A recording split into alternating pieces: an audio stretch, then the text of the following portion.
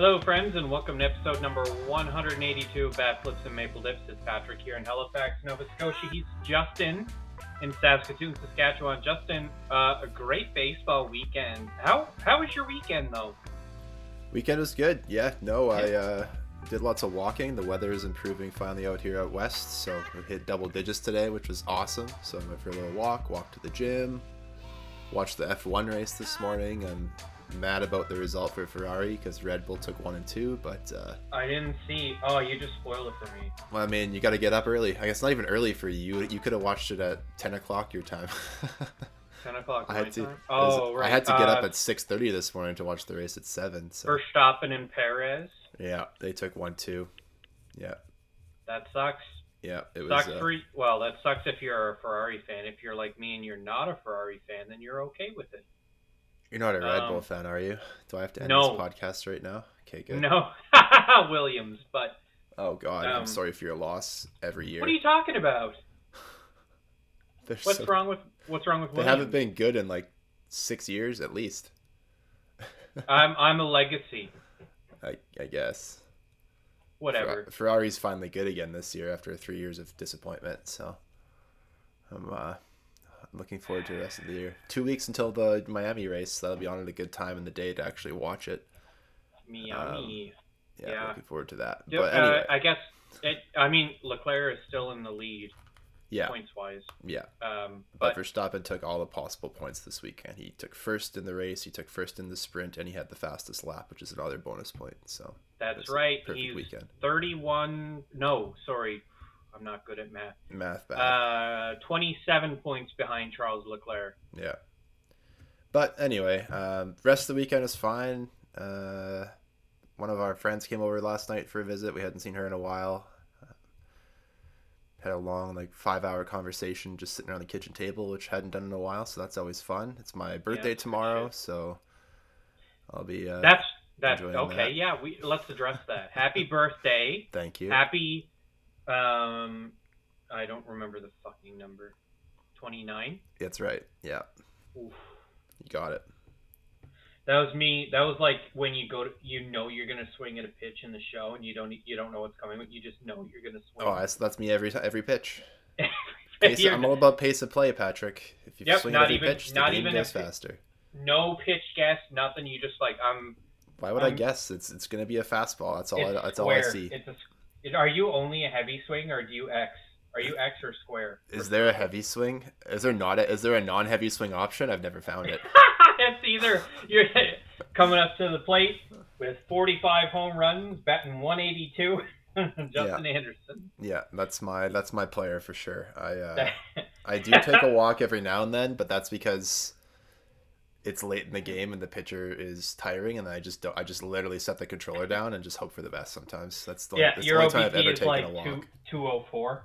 Yeah, I think my average when I finally played my first full season in the bigs was like 226, but I had like 38 dingers and a bunch of doubles, so it was worth it. That's cool. What position?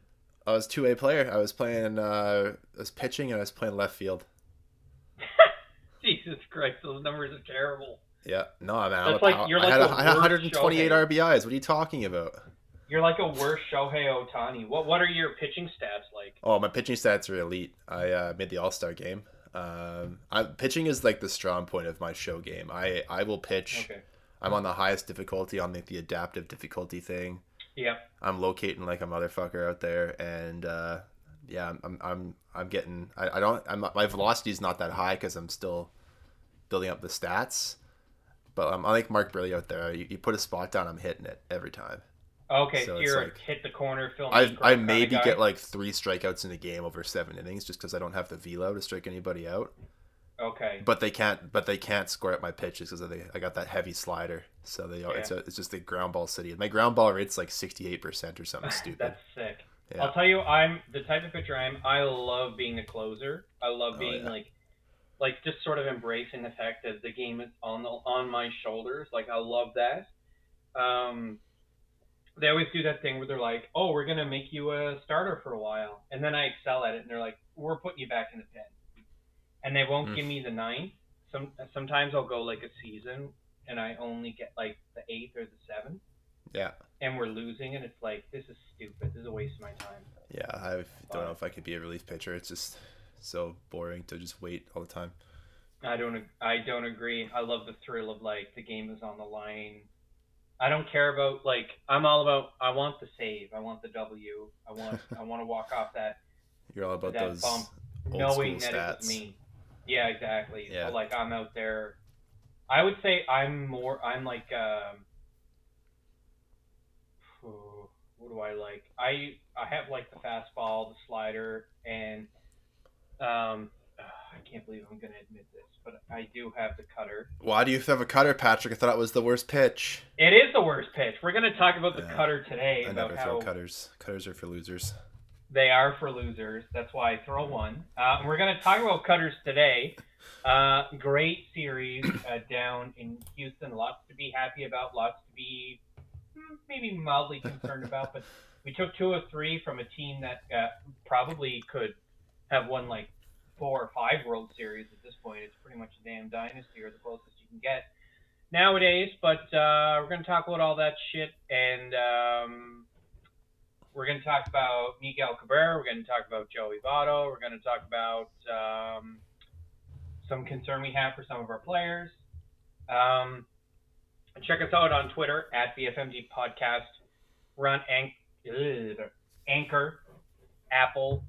Those first 2 always get me, Justin. Anchor, Apple, Spotify, Google, Breaker, Pocket Casts, Radio Public, Stitcher, TuneIn, and more.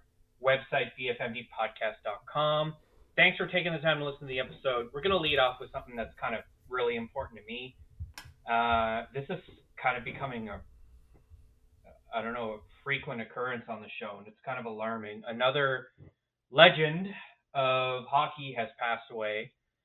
Guy Lafleur, maybe the best Montreal Canadien ever to play the game. Very influential in my family as far as players go. Passed away of cancer. Again, fuck cancer at the age of 70. Way before your time, Justin, but the respect that Guy Lafleur commands post-retirement is definitely palpable with his philanthropy. It was very cool to see them talk about Guy and his influence all during the broadcast last night for the Habs game. I know he's at a year time frame. He was long retired before you were born, but a lot of respect for a player like that.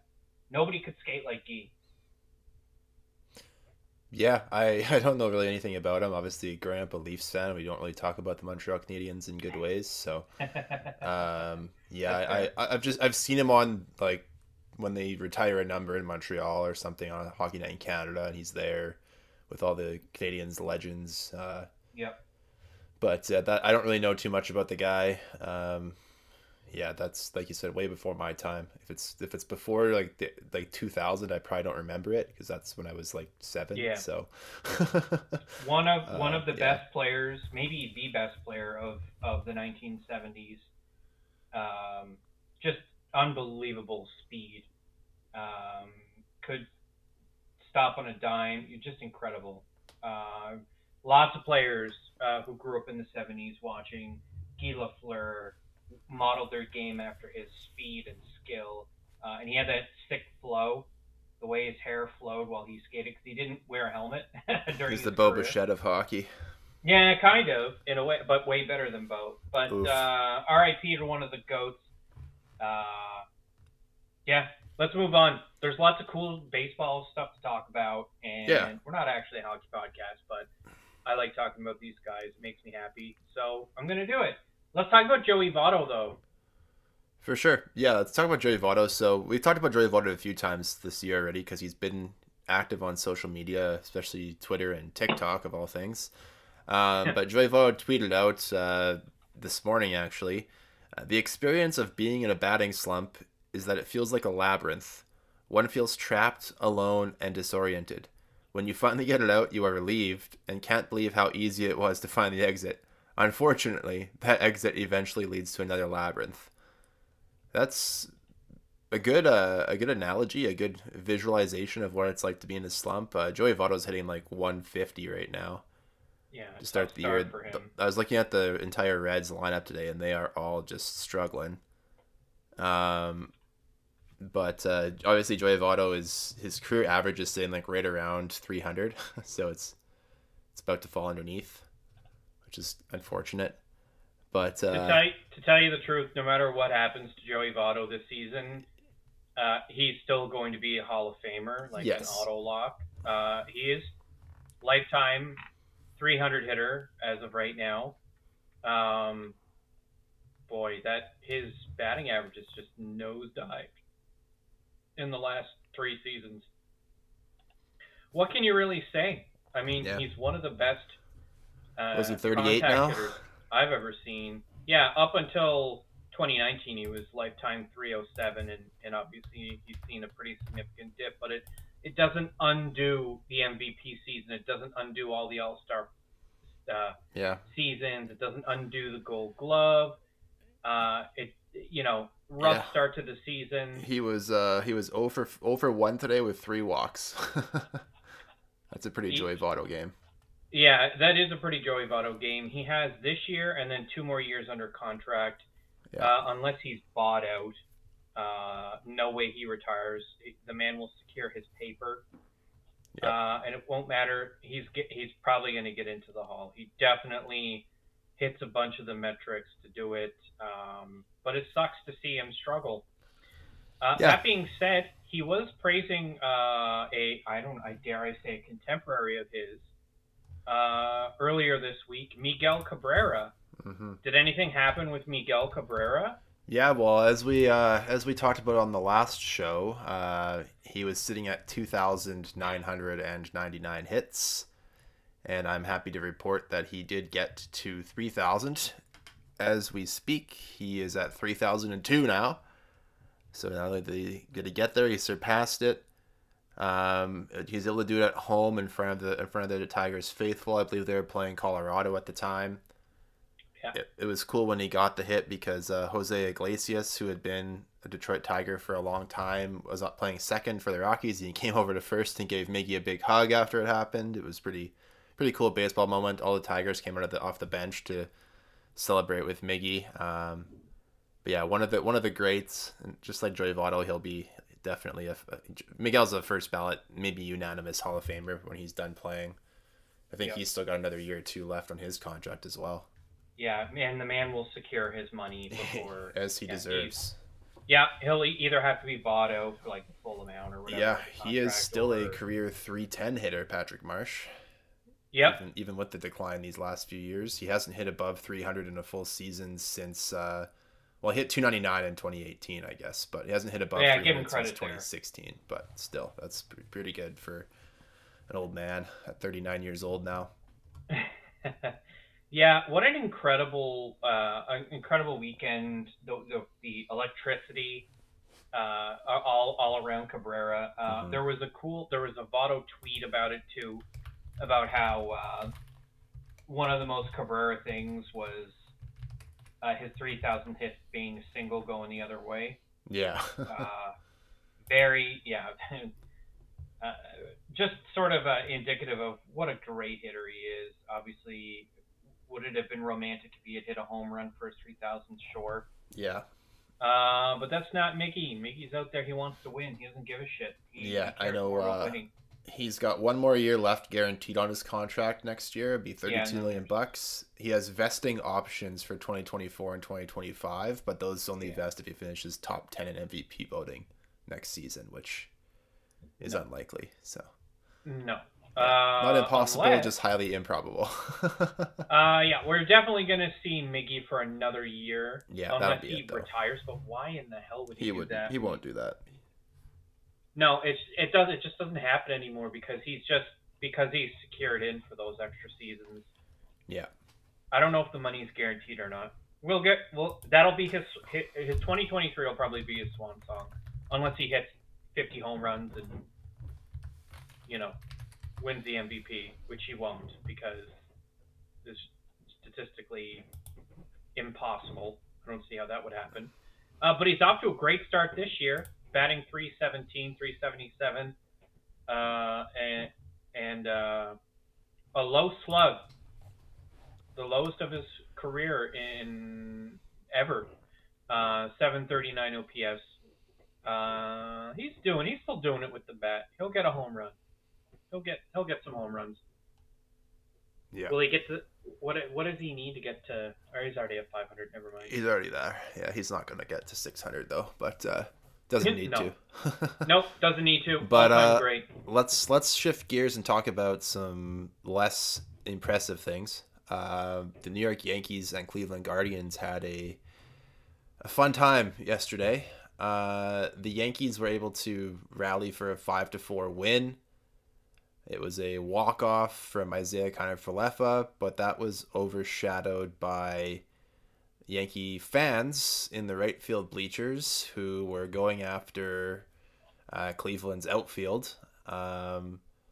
Fans in the rowdy right field bleachers, that's quoting an article that The Guardian posted. They pelted Cleveland outfielders with bottles, cans, and debris in a chaotic scenes on Saturday, moments after the Yankees win. Rather than celebrating with their teammates, Giancarlo Stanton and Aaron Judge actually ran out toward the wall trying to calm the crowd, and that's only what stopped Yankee fans from throwing stuff, is that those guys came out there. Miles Straw, one of the outfielders who was there at the time, called it brutal. Worst fan base on the planet. Yikes. Yeah. I'm still not really sure what set it off. I don't know if anybody said something to anybody or if there was just a bunch of chirping going on, but I've watched a few videos. I haven't been able to find anything for sure, but it was Stephen Kwan had kind of ran into the wall trying to catch a baseball. Yeah. It was shaken up and stuff, so maybe the fans were kind of chirping him. But then at one point, Straw actually climbed up the wall and was right in the face of a few people in the front row as he was hanging on the wall. So man, that's crazy. But you can't be throwing stuff on the field. No, we saw that happen at Rogers Center in the playoffs 5 years ago at this point now, and it's just it's just disgusting. You can't do it. It was scummy when Jays fans did it, and it's scummy when the Yankee fans do it. It's scummy when any fan base does it. It's not justified. Even, remember John Rocker, one of the most hateful assholes ever to play baseball. Mm-hmm. And when they he had batteries whipped at him for years, even though he a very distasteful person, still not justified. That could hurt somebody. Yep. That could be really bad. Don't throw shit on the field. It's not that hard. Even a home run ball, don't throw it back. Don't be an idiot. Just sit there and enjoy the game. Don't try to be a part of it. It's dumb, but I'll say this too. We bash the Yankees all the time for a million different things. Good on Aaron Judge and good on Giancarlo Stanton to try to encourage the fans to stop. Yeah. That's good leadership.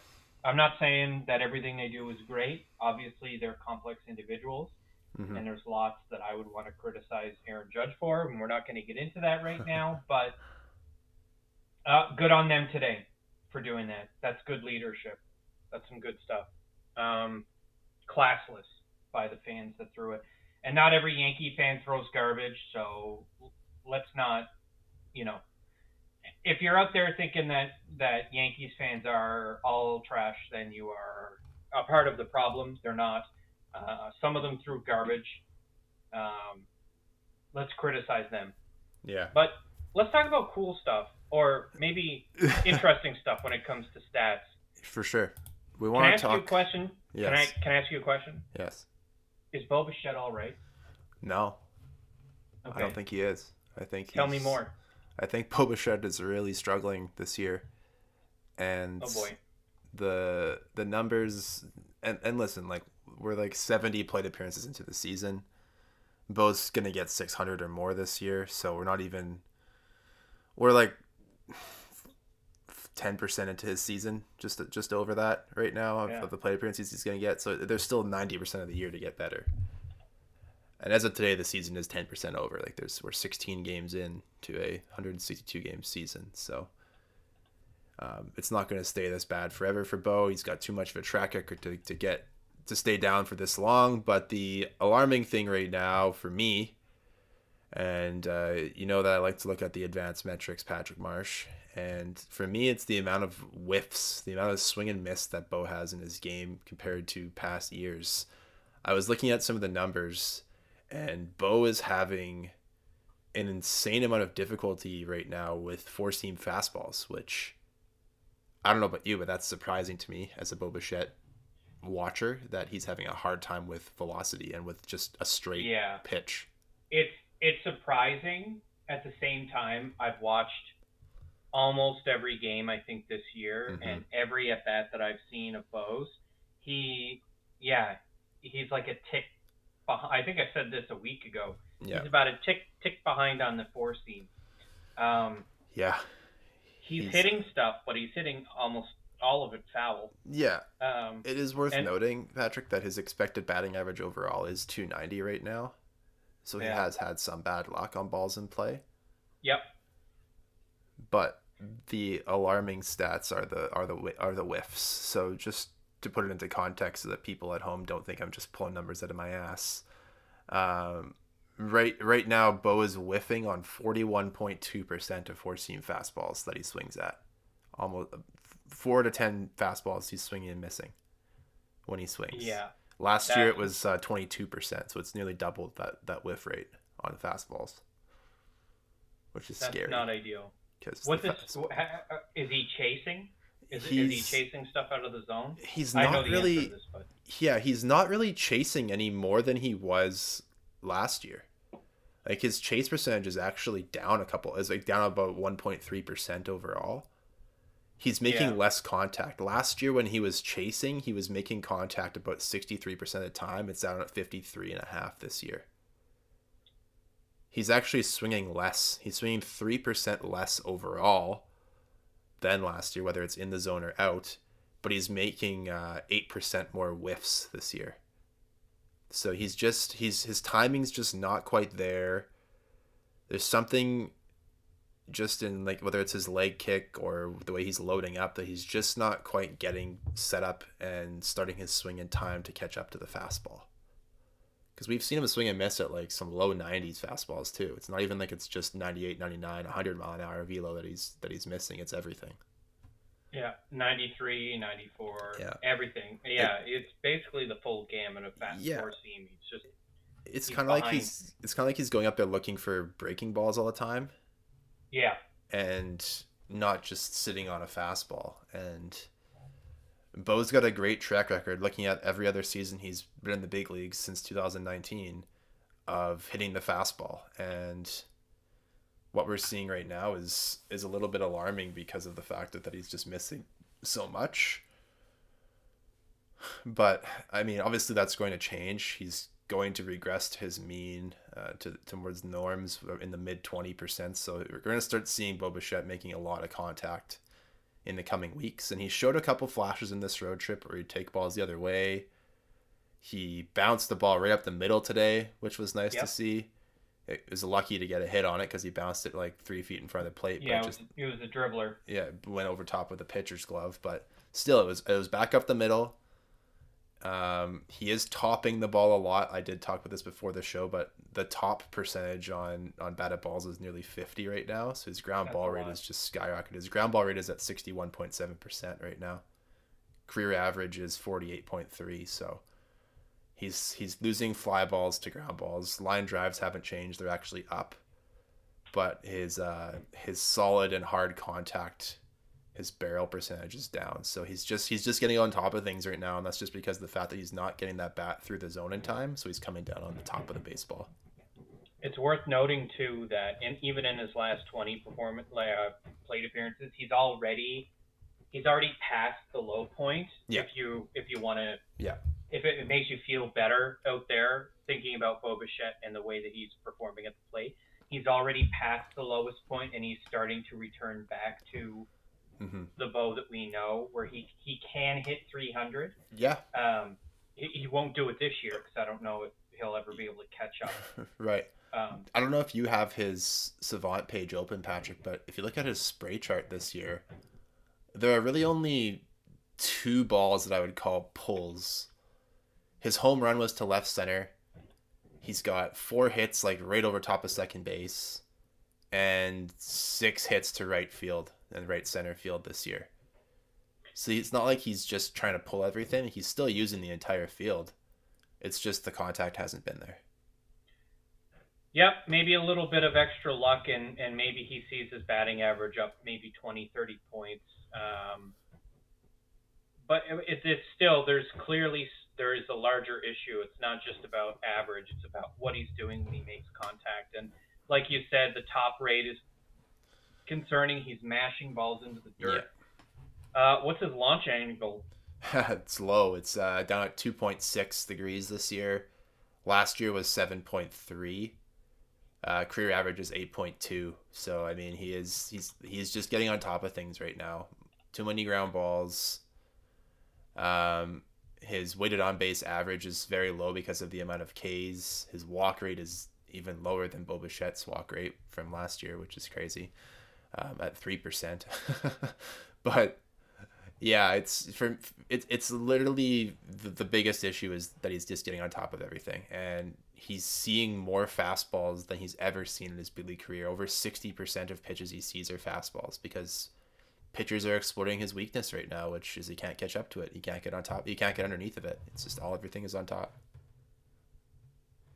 Yeah, and worth noting too, just as a contrast, Santiago Espinal, who has had some ups and downs this year. His launch angle, when I looked it up there, was about 17.1 for the season. And we've seen some pretty significant gains as far as his power goes. Yeah. Still not hitting great. He had a terrible series in Boston, but he had a good bounce back series here against Houston. Mm-hmm. I was thinking about talking about Cavan Biggio, but he doesn't have enough plate appearances for us to be able to look at advanced statistics, so we're going to skip that for now. We'll come back to him in a week or two when he hopefully gets some more plate appearances. Yeah, or something else happens. Who knows? Let's recap the series, though. Yes, let's get into the Houston series. It was an interesting series right up to the end. It literally came down to the last at bat. Unfortunately, the Jays were not able to complete the sweep, but they have kept their streak alive of not losing a series so far this season, which is always nice to see. That means they're playing some good baseball. They're so far 5-1 in 1-run games, and they had 2 more of those wins this series. In game number 1, they were able to get a 4-3 victory, Patrick Marsh. That was Friday evening. Our boy Ross Stripling started in that game. He was decent enough. He got 4 innings in, got hit around a little bit, gave up 3 runs, but when you're not fully stretched out and not in the rotation at the beginning of the season, 4 innings against a team that's very good is acceptable.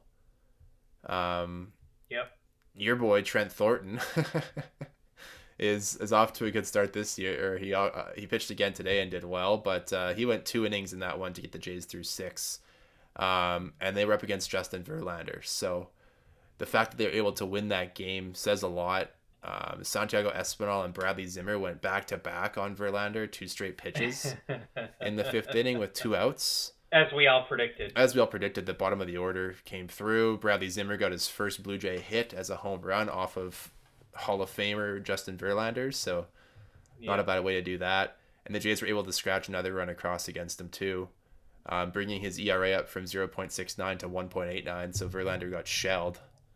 His ERA more than doubled. By Verlander standards. Yeah. So yeah, it was interesting. Jordan Romano had an interesting 9th inning as well. He gave up a couple of hits, but was able to strike out 3 batters in that inning to get the save. Bing bang boom. Yep. Vladdy Guerrero had a bunch of hits in this series. They were all singles, but made some hard contact as well too. He had a couple hits in that game. Tim Mayza ended up getting credited with the win as the bullpen after Stripling was able to go 5 innings, and the only 2 hits that were allowed were by Romano. You love to see it. And only one walk from Thornton. The bullpen has been good. Like, we have to give them credit. I don't want to give them too much credit because we also did the same thing last year, and then we know what happened in May. So yeah, I'm just gonna say they've been doing well, and that's all I want to say. I don't want to be the guy who jinxes it. I'll say, well, when we get to the end of the series, there will be credit given out to Trent Thornton. We'll talk about Butters. Yeah. But I'll say the thing that I find really interesting is that it's some of our performers at the top of the lineup have struggled up until this series. Gurriel and obviously Bo hadn't had the best of times. Zach Collins has been off and on, but more on than off. But he went 0 for 4. Alejandro Kirk went 0 for 4. But for whatever reason, when we need hits, we're getting them from 7, 8, 9. Yeah. It's the weirdest thing. I'll take it because it helps turn the lineup over. Very unlikely leadoff hitter, Raimel Tapia, went 2 for 4. Again, sometimes when he's up there, he looks like a 20-year veteran. He's waiting for his pitch, and then other times he's chasing stuff. And it's so hard to explain. I just wish he would, I don't know, pick a lane. Sometimes he's super aggressive and it doesn't work, and then other times he's patient and he looks like a genius. And it's like, maybe this is just the kind of player that he is. I think he'll level off, though, into being a very competent off the bench outfielder. He's definitely our fourth outfielder right now. And when Teoscar Hernandez returns, he'll probably see less play, but he's certainly going to see more play than Bradley Zimmer. And I could see you making a case for him DHing if Kirk struggles. You could see it. Go with the hot bat. Yeah, I suppose. It was interesting to note in game number 2, Patrick, that George Springer finally got to make his debut, I guess, a Blue Jay in Houston. He was hurt last year, shortly before they came to Houston, and obviously sat out game 1 because of the fact that he had taken that pitch off the forearm in game 2 of the Boston series and wasn't quite feeling good enough to hold the bat. But he got in there in game 2 and he led off the game with a home run. The guys were saying on the broadcast today that it moved him into 4th place for home runs all time at Minute Maid Park. Obviously, a bunch of those hit with the Astros, of course. But it was also like the 45th leadoff home run of his career. So the guy's up there for a reason. He's able to put you up 1-0 early. Everybody in the lineup who started had hits except for Raimel Tapia and Kevin Biggio. The Jays were able to get 8 hits against Houston pitching. They got 2 runs off of their starter, Jose Urquidy, including that home run from Springer. And then when the Jays needed it, when the game was tied 2-2 in the 7th, none other than Santiago Espinal, the Santiago, hit his second home run in as many days. This one was more of a bomb than the one the first day. And put the Jays up 3-2. And then they had to rely on Adam Simber to get the save in that one. But again, Patrick, Alek Manoah gave up those 2 runs on the Bregman homer in the first inning. It looked like Manoah was going to get shelled, but in typical Manoah fashion, even when he doesn't have his best stuff, he was able to go 6 innings, give the Jays a quality start. He scattered 7 hits, 2 of those in the first inning, of course. Didn't walk a batter and struck out 5. So it was a very good outing for Manoah. The Blue Jays are now 19-4 in Manoah's 23 starts in the big leagues. So that's sick. You've got a very good chance to win when he's out there. I'll say that there's a couple of anecdotal things. Sorry, I didn't mean to cut you off there. Go for it. First, let's talk about, if you look at the tape between Manoah, or the stat lines between Manoah and Urquidy, they're very similar. But it was almost a tale of like 2 different games. While Manoah it really felt like he had to battle. Every at bat was a battle. And most of the time he overcame whatever issue he had. He threw 95 pitches, 70 of them were strikes. I like that he fought his way through pretty glaring levels of mediocrity with some of his stuff. They he did make a note of that. He did not have the fastball early. No, he didn't. And he got beat up a little bit with it.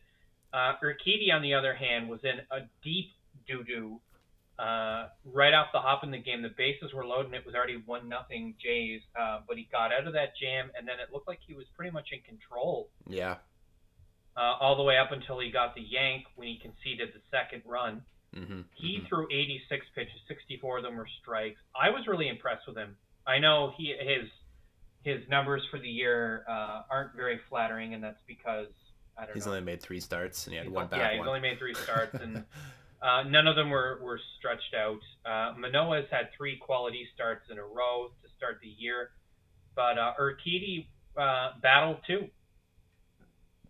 He did concede a walk, and he did concede 6 hits, so it makes it look like he had a worse night than Manoah, but he really didn't. After the first inning, I think he threw like 20-something pitches in the first inning. Manoah threw 27 in the first inning. 27 in the first inning. Yeah, after that, he cruised. He looked really strong, and it's a shame he didn't get the quality start, but again, he was kind of beat up. They brought in Maton, who was able to close out the 6th inning after the Jays tied it up. Really impressive starting pitching from both guys. I know normally we don't like to praise the opponent's starting pitching. It was just really credit impressive. Where credit's due. Credit's also due. Michael Brantley had a terrific series against the Jays. He feasted on their pitching. He was 3 for 4 in the 3-2 loss. These first 2 games were just fun. They were very tense. Yeah. The third game was very tense, but there's lots of there's stuff that's worth getting into about that. Yeah. It felt like playoff baseball. It does. Bo went 1 for 3, by the way. Yeah. In game 2, so he did take a walk in that one too, which was. He did, yeah. He's starting to see the ball a little bit better. I had the tweet queued up when it was like 3-0, and I like wrote the tweet out. I tweeted it. Bo Bichette has drawn a walk. I repeat, Bo Bichette has drawn a walk, and right when he actually took it, then I posted it. So I was calling it. Yeah, it was good. It was good shit. Let's talk game 3. There's so much to talk about. Yeah, this game was a true roller coaster of emotion. It's been over for about an hour now at this point. Houston ended up winning 8-7 in extra innings. And this was a game that for a while it seemed like Houston was going to cruise to. They got out to a quick 2-0 lead. Yusei Kikuchi was shaky in the first inning, to say the least. He was shaky for his whole 3 2/3, but we'll get to him. I just felt like it seemed like neither team wanted to get a hit with a runner on second base. The Jays ended up 2 for 12, and the Astros were 3 for 13 with runners in scoring position, so neither team hit well with runners on base. Yeah, the difference was the bomb. The difference was the bomb to walk it off, which, I mean, is always going to be the difference. But, yeah, Kikuchi that was an incredible hit ball, too. Yeah, it was a good hit from Pena. But Kikuchi only went 3 2/3, Patrick, and it took him 77 pitches to do so. He walked 5. One of the walks was a blown third strike call by home plate umpire Jerry Lane. So that's on the box score as a walk, but it should have actually been the second out of the inning. And then the next play was a Bo Bichette error. So that inning should have been over, and it wasn't. So that was one's hurt. I'm curious to see the umpire scorecard, because that could be a big weight in favor of the Astros in that inning. But only 2 of Kikuchi's 4 runs given up were earned because of the error to Bichette. Yeah.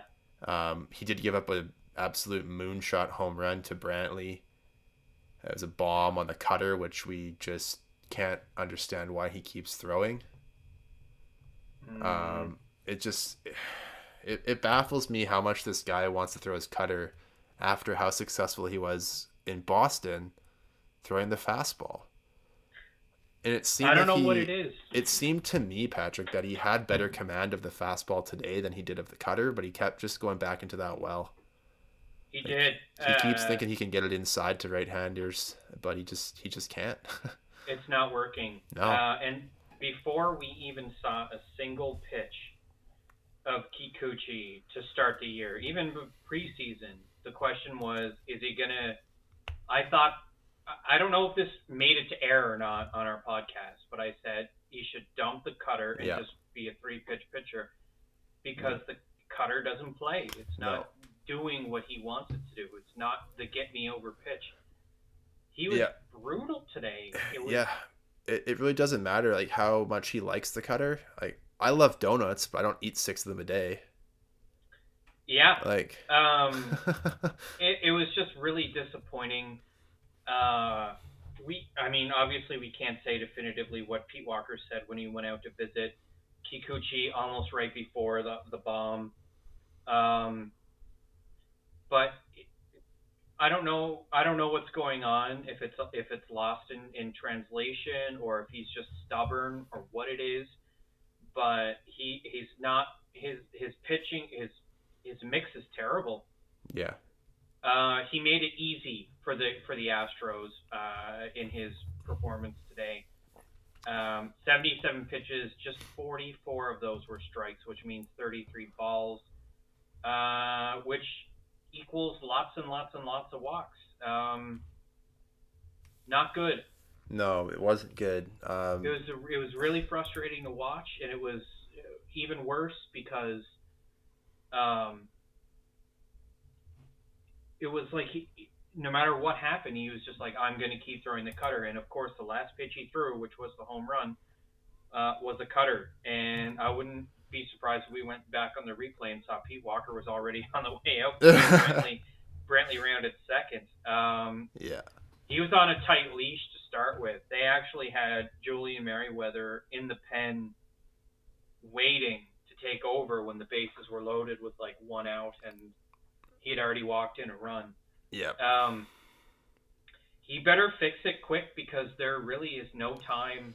He's going to pitch against Houston in his next start too, so.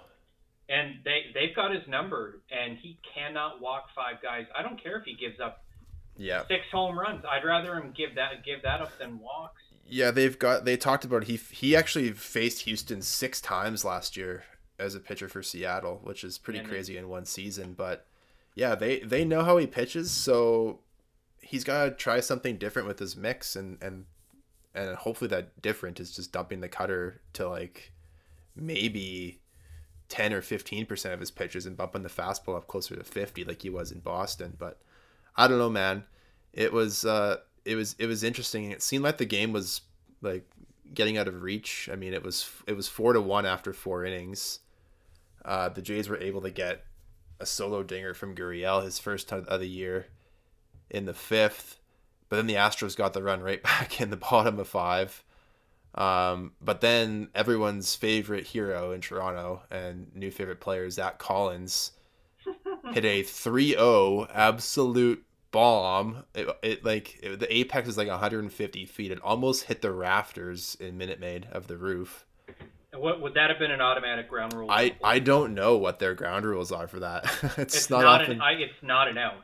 Yeah, it's not often that you see a ball that high leave the yard.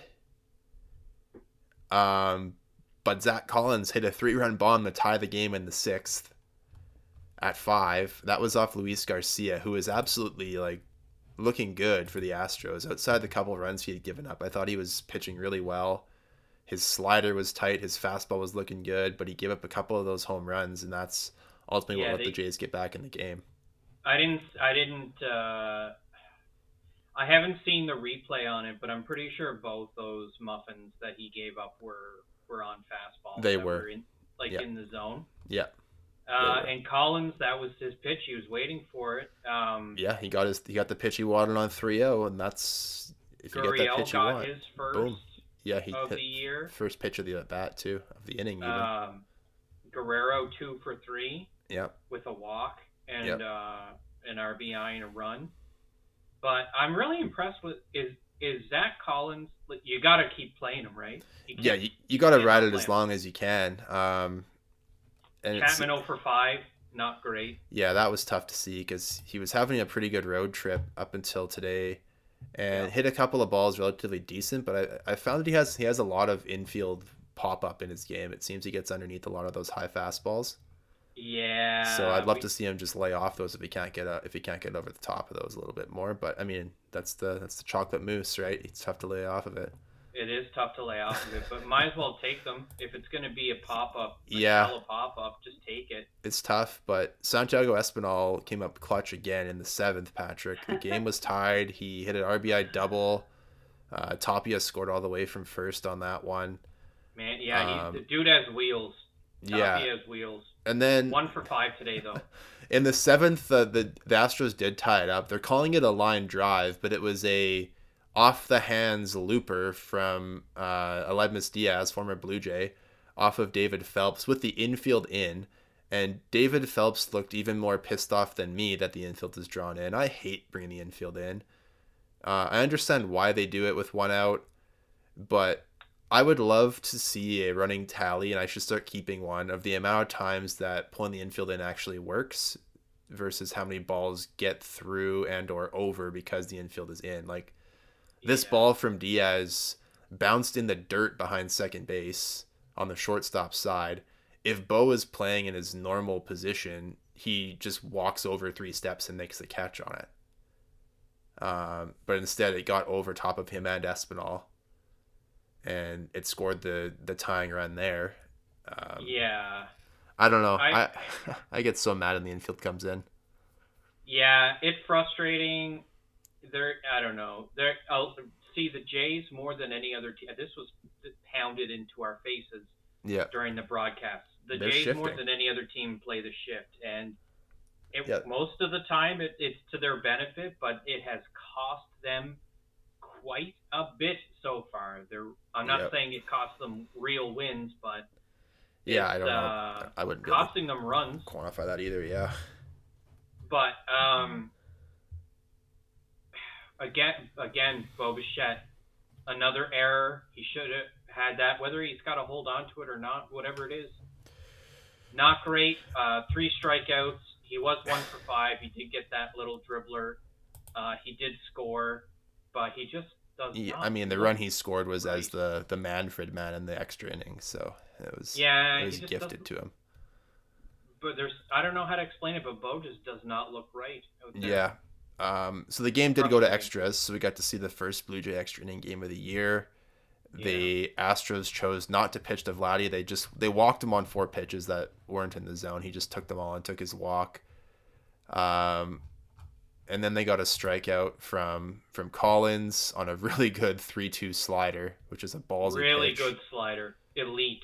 Yeah, super ballsy, because if you miss that, you load him up with nobody out for Gurriel, who did double and ended up scoring Bo from second, but then with runners on second and third, Chapman couldn't get it done, and neither could Tapia. So it was too bad to see that the Jays couldn't scratch more than 1 run across in that 10th inning, because in the bottom of the 10th, Jordan Romano came in. He had the day off yesterday. His velo looked fine. He struck out Aledmus Diaz on 3 straight sliders that Diaz swung out of his shoes for. Yeah, I don't know what was going on. He was looking for the heater, and he did not get it. Did not get the heater. But then new Astros legend Jeremy Pena, who is filling in at second base for Jose Altuve while he's out. He's playing short, actually, because they have Diaz playing second. But anyway, Pena hit a low fastball from Imano. It was like 98 miles an hour, and he took it out of the ballpark. The exit velo on it was 106.8. The pitch velo was 96.6, sorry. But he hit it straight away center. Like, couldn't have been any more dead center. To walk off the game 7-6 for the Astros. The runner on second base automatically made it a 2-run homer and made it a walk-off win. But the Jays finished the road trip 4-2, Patrick Marsh. And when you go to Fenway and when you go to Houston against 2 great teams, 4-2, you will take that every time. Yep. It's frustrating because this one slipped through our fingers, but at the same time, it's the Houston Astros. They're one of the best teams in MLB. They're going to be competing for that division title. They might be 7-8 now, but that's not going to last for very long, and we're going to face them again next week, and they're not going to go down easy. They're not going to make games. There's no easy games, so It's gonna be a tough week. It's gonna be a tough week. Yeah, we get some incredible deja vu now. Yeah, what a surprise. We get 4 against Boston instead of 3, and then 3 more against the Astros, but they're home games this time, which is always fun. It's going to be some interesting pitching matchups. The first game tomorrow night, we go back to regular 7:07 Eastern time starts for the first 3 games of the series.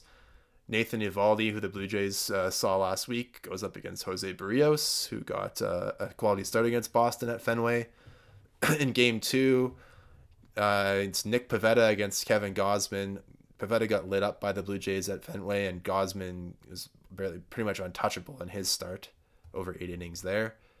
Game 3 is where it gets more interesting. Michael Wacha, who's off to a good start with Boston, goes up against Chicken Strip. And then on Thursday, it's an afternoon game, a 3:07 Eastern time, and get a getaway game for Boston, and the Jays are going to stay at home. But Alek Manoah is going up against TBD, and that TBD should have been Tanner Houck, but he is an unvaccinated idiot and is not allowed to come to Canada. So too bad. Enjoy sitting in Boston and not getting paid for this series, Tanner Houck. Because he's on the restricted list. There are more. Yeah. I have not seen. It is rumored, Patrick Marsh, that Alex Cora may not be able to come with his team to Toronto. Really? That's a rumor on the street, anyway. I have no evidence to support that, but multiple people were talking about it, and Dan Schulman even mentioned it on the broadcast today. So, yeah. Interesting. We'll see what happens, because Boston will place their players on the restricted list likely later this evening before they depart for Toronto. Yep. And we will know exactly who is not vaccinated. Yep. Yeah. And then we can make fun of them. It is a part of it. It's probably, if I were to guess who the TBD starter is going to be, I think perhaps Rich Hill.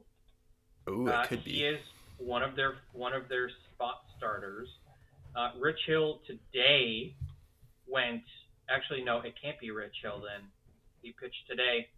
Threw 4 innings, 4 hits, no earned runs, 3 walks, 1 strikeout against the Rays in a loss. He did not take the L, though. But again, that would be on 4 days rest, so it can't be him either. So who in the hell knows who is going to start that game? We know it's not going to be Rich Hill. We know it's not going to be Tanner Houck. So, yeah, so we'll have to wait and see on that one. It'll be very fun and interesting to see the Eovaldi Barrios game. I feel like that's going to set the tone. Yeah. For the series. What is it that you want to see out of all of our starters? I just want to see another start like the last one for Barrios, where he can give us 6 innings, hopefully a quality start, and just keep building off of that. He's gotten better in all 3 of his starts so far. Obviously, it doesn't take much to get better from a 1-out performance on opening day. Kevin Gausman, man, he gave us 8 innings of 1-run ball at Fenway, and the splitter was just nasty, so I'm sure we'll see something similar from him. Alek Manoah in the 4th game, we know what to expect from him. If it's a bad start, we'll be surprised. Stripling in game 3 is the interesting one for me. This game is circled on the calendar for me. Yeah. Something just slid across my desk here. A lot of people don't know this, but Michael Wacha, Ross Stripling, they were actually roommates when they were at Texas A&M together. Oh, cool. So this is the battle. This is the battle of Texas A&M roommates. Do you know if they've yes. pitched against each other before? Yes, they did. Back in 2016. Okay. They pitched against one another, what I believe, for the first time. I don't know who won that game, and it doesn't really matter. What matters is I was able to pull that interesting little stat. I know those guys are friends anyway. Wacha went on Ross Stripling's podcast. Right. I do remember last year, the year before. I don't remember when he was doing it, but Strips looked okay. He's filling in just fine for Ryu. He's giving us a little bit of security in that spot. We're getting bulk from Trent Thornton to sort of complement the 4 innings Strips is giving us. So we did see Butters today, and credit to him, 9 innings pitched, 1 earned run. He looks really good. It's a different Trent Thornton. Velo is up. Same with Ryan Borucki. Borucki threw 97-mile-an-hour fastball in his 0.1 inning of work. Yesterday, I think it was. Yeah, we've seen some velo from Borucki out of the pen, more so than he was with the starter, but definitely. It's good. It's good shit. The bullpen is deeper, and I do think we're probably going to see. I don't know if Thornton will be ready or available to do 6 outs against Boston 3 days from now. But if he is, then he certainly will follow up Strips, unless we're up by like 8 runs, and then they'll probably just give Strips the ball for the 5th. Or we might see some bulk from Borucki, because he's got to get into some more games. Can't throw 1/3 of an inning a week. Somebody is going to get sent down. Two pitchers are going to be sent down come May the 2nd. Right now, it is very difficult to tell, and there's still at least, I think, 7 games of baseball left before we have to make that decision, and that's probably what it'll come down to, is the very last moment. Who's going to get sent down. 6 games left this month. 6, yeah. So if you were, let's put you in the hot seat, Justin. Oh, boy. If you had to guess or estimate or presume who among the pitchers on the Jays roster are likely to be, sent down, who do you think it might be? Yeah, I mean, for me, I look at Merriweather right now as a guy who's kind of been struggling, and I think Taylor Saucedo is probably the other guy at this point. Has he not already been sent down? He was back up before the Houston series. Right. Anthony Kay was sent down. Yeah. A couple games ago. Yeah, they brought the Sauce Man back up because obviously Kay is still more viewed as a starter than a reliever. His relief outings haven't been great. No. And like Ryan Borucki doesn't have options left, so as long as he's pitching well enough, he's the second lefty behind Tim Meza, obviously. Yep. And that makes Saucedo optionable. And then outside of Merriweather, there's not really another righty that you would want to send down. Like, you're not going to send down anybody else. I don't think anybody else even has options at this point. No, none of them are justifiable. So it's going to be. It's got to be Merriweather, and I think he still has an option left. Let me just double check that before I. Yeah, well, while you're talking, I'm just going to say that I agree. It looks like Merriweather. Yeah, he does have this year of options left, so it's his last option year. Yeah, depending on which of Taylor Saucedo and Anthony Kay are still up on the roster when that day comes, they will be sent down.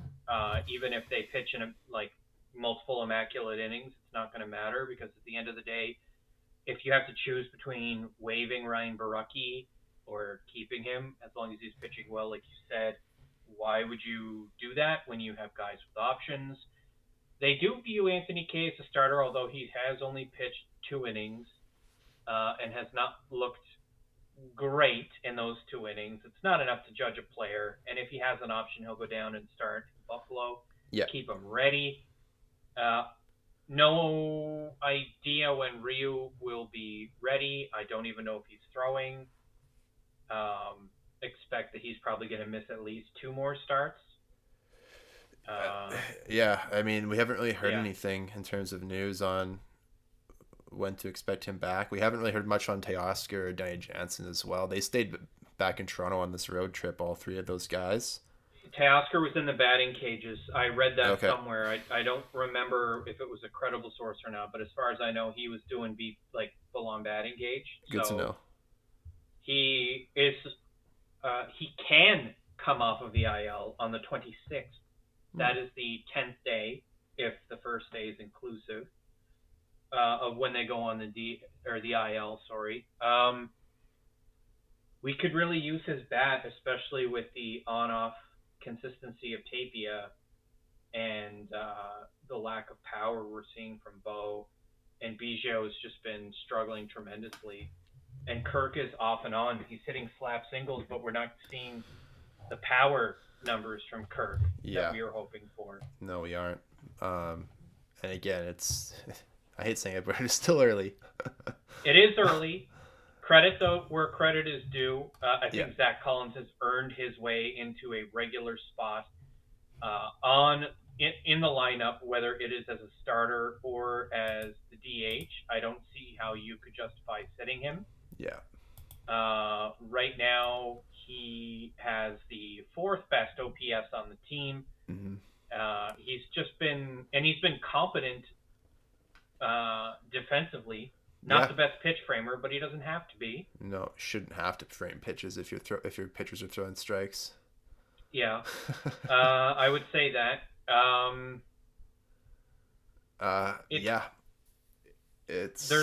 There's a lot more to think about. Danny Jansen probably multiple weeks away from returning. Definitely is going to maintain that 2.196 OPS when he returns. Super sustainable. Very sustainable. Very much so looking forward to it. I guess. What are we going to roll with 3 catchers when Danny Jansen comes back? That's the thing that they may, especially if Collins is still hot with the bat, because it allows you to have either him or Kirk DH and still have the other person as a late inning defensive replacement if you want to pinch hit for Jano, or vice versa, right? If you have Kirk in the game and he gets on base, you could throw Jano in as a pinch runner because he runs the bases well, and then have him keep catching. Yeah, for me, the spots in the lineup, or the roster spots that are going to be sent down to pitchers.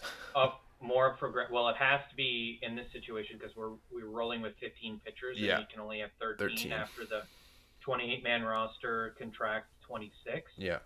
But I think Gosake Kato is probably a vulnerable spot, and Bradley Zimmer is not off to a great start. Yeah, he has the home run, but that's his only hit. Yeah. And you got to think that if Samad Taylor continues to be hot in Buffalo, that he would get a shot. I think he's in Buffalo. He is. Yeah. He plays infield and outfield too, so. Yeah, he's got versatility. Yeah. As of right now, Samad is hitting 265 and 49 at bats.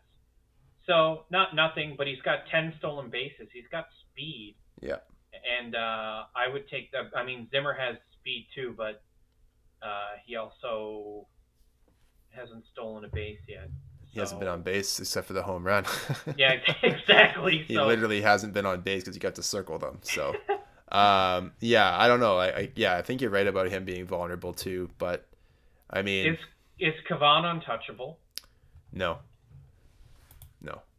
What's the limit? How far does this go before you either? I don't know, but he's got options. So I mean, you hate to see it having to send a guy who's playing his 4th big league year down, but the Jays did it with Teoscar a couple of times. They did it with Edwin Encarnacion once as well.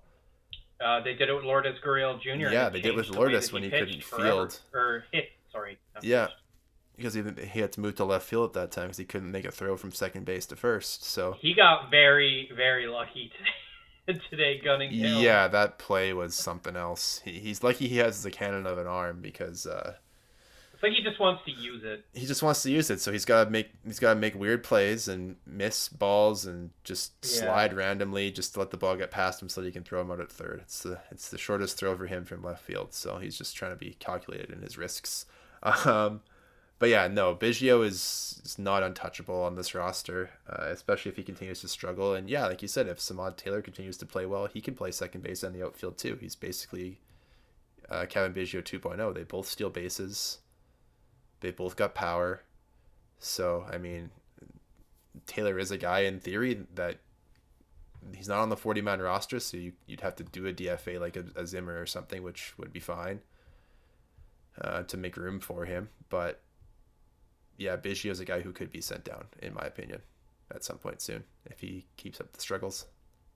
Long story short for the week, could be some interesting roster moves come May the 2nd. Yeah. Stop throwing your cutter Kikuchi and series wins are good. Yeah, we'll get one more episode in before they cut the rosters down. We'll come back after the Boston series, but then we won't record again until Monday, May 1st. So we'll be able to see what happens. Because could be interesting. I guess it'll be Sunday, May 1st. Excuse me, but yeah, we'll find out who got sent down, kind of in the middle of that Astros series. Could be a very sexy opportunity for GMs to make a couple quick trades. Yeah, there could be some minor moves for sure. You're totally right. Could be some players to be named later and cash considerations changing hands. I always love those. A lot of that, and Toronto's in an interesting position in that they have pushed their chips in to start the year, and if they do feel like there is a gap somewhere in their roster, which I doubt they can really say after 1 month of play, they do have the stuff in the minor leagues to maybe make a move. Yeah. It's possible. It's not likely. Yeah. But, since we are 10% of the way through the season, just to do we'll just run down the AL East standings. I want to go through all of baseball, but the Yankees and the Jays are 10-6. Patrick. Yep. Tampa's 9-7. Boston's 7-9, and Baltimore is 6-9, but they're currently still playing the Angels. The Yankees do play Baltimore at home next. They've struggled against the Orioles in the past couple seasons, so go Baltimore. Obviously, Boston's coming to Toronto for 4, and the Tampa Bay is hosting Seattle, so it's not an easy series for them. So I'll be curious to see how this week shakes out. But only 3 to 4 games separating this division from top to bottom. So this week is still, it's going to do a lot to determine, since there's a few teams. There's 4 teams in the division who are playing each other. So it'll be fun to see how it shakes out. Yeah, there's nothing in the standings worth panicking about, and there's also nothing worth being boastful about either. It's pretty tight. There's only, I think, 2 teams, maybe 3 teams, if you count Baltimore at 6-9 being total trash in the American League. Yeah, I was gonna say Washington's 6-12 and the Cincinnati's 3-13, but the NL is a little bit more of a dumpster fire. There's a little larger gap between the good teams and the poop teams. Yeah. But in the American League right now, the Jays are safely in a playoff spot. It means nothing 10% of the way into the season. We are only 6 games into a 20-game stretch that is going to be extremely difficult. So we just need to go 6-8 the rest of the way to maintain 500. That's not what you want. There's not going to be really easy games or games against presumably on paper easier opponents until mid-May. It's going to be tough, folks. They're going to tread water for a long time, but by the time this 20-game stretch is over, Danny Jansen will probably be back. Teoscar will almost certainly be back. We might have a better picture of what's going on with Hyun-Jin Ryu, and it's very possible Yusei Kikuchi will stop throwing his cutter. Let's hope so, my God. But anyway, for Patrick out in Halifax, Justin here in Saskatoon, thanks for listening. You can find us on Twitter at BFMD Podcast. Main platforms for listening are Anchor, Apple, and iTunes. Or I guess it's Apple Podcasts. I'm so old.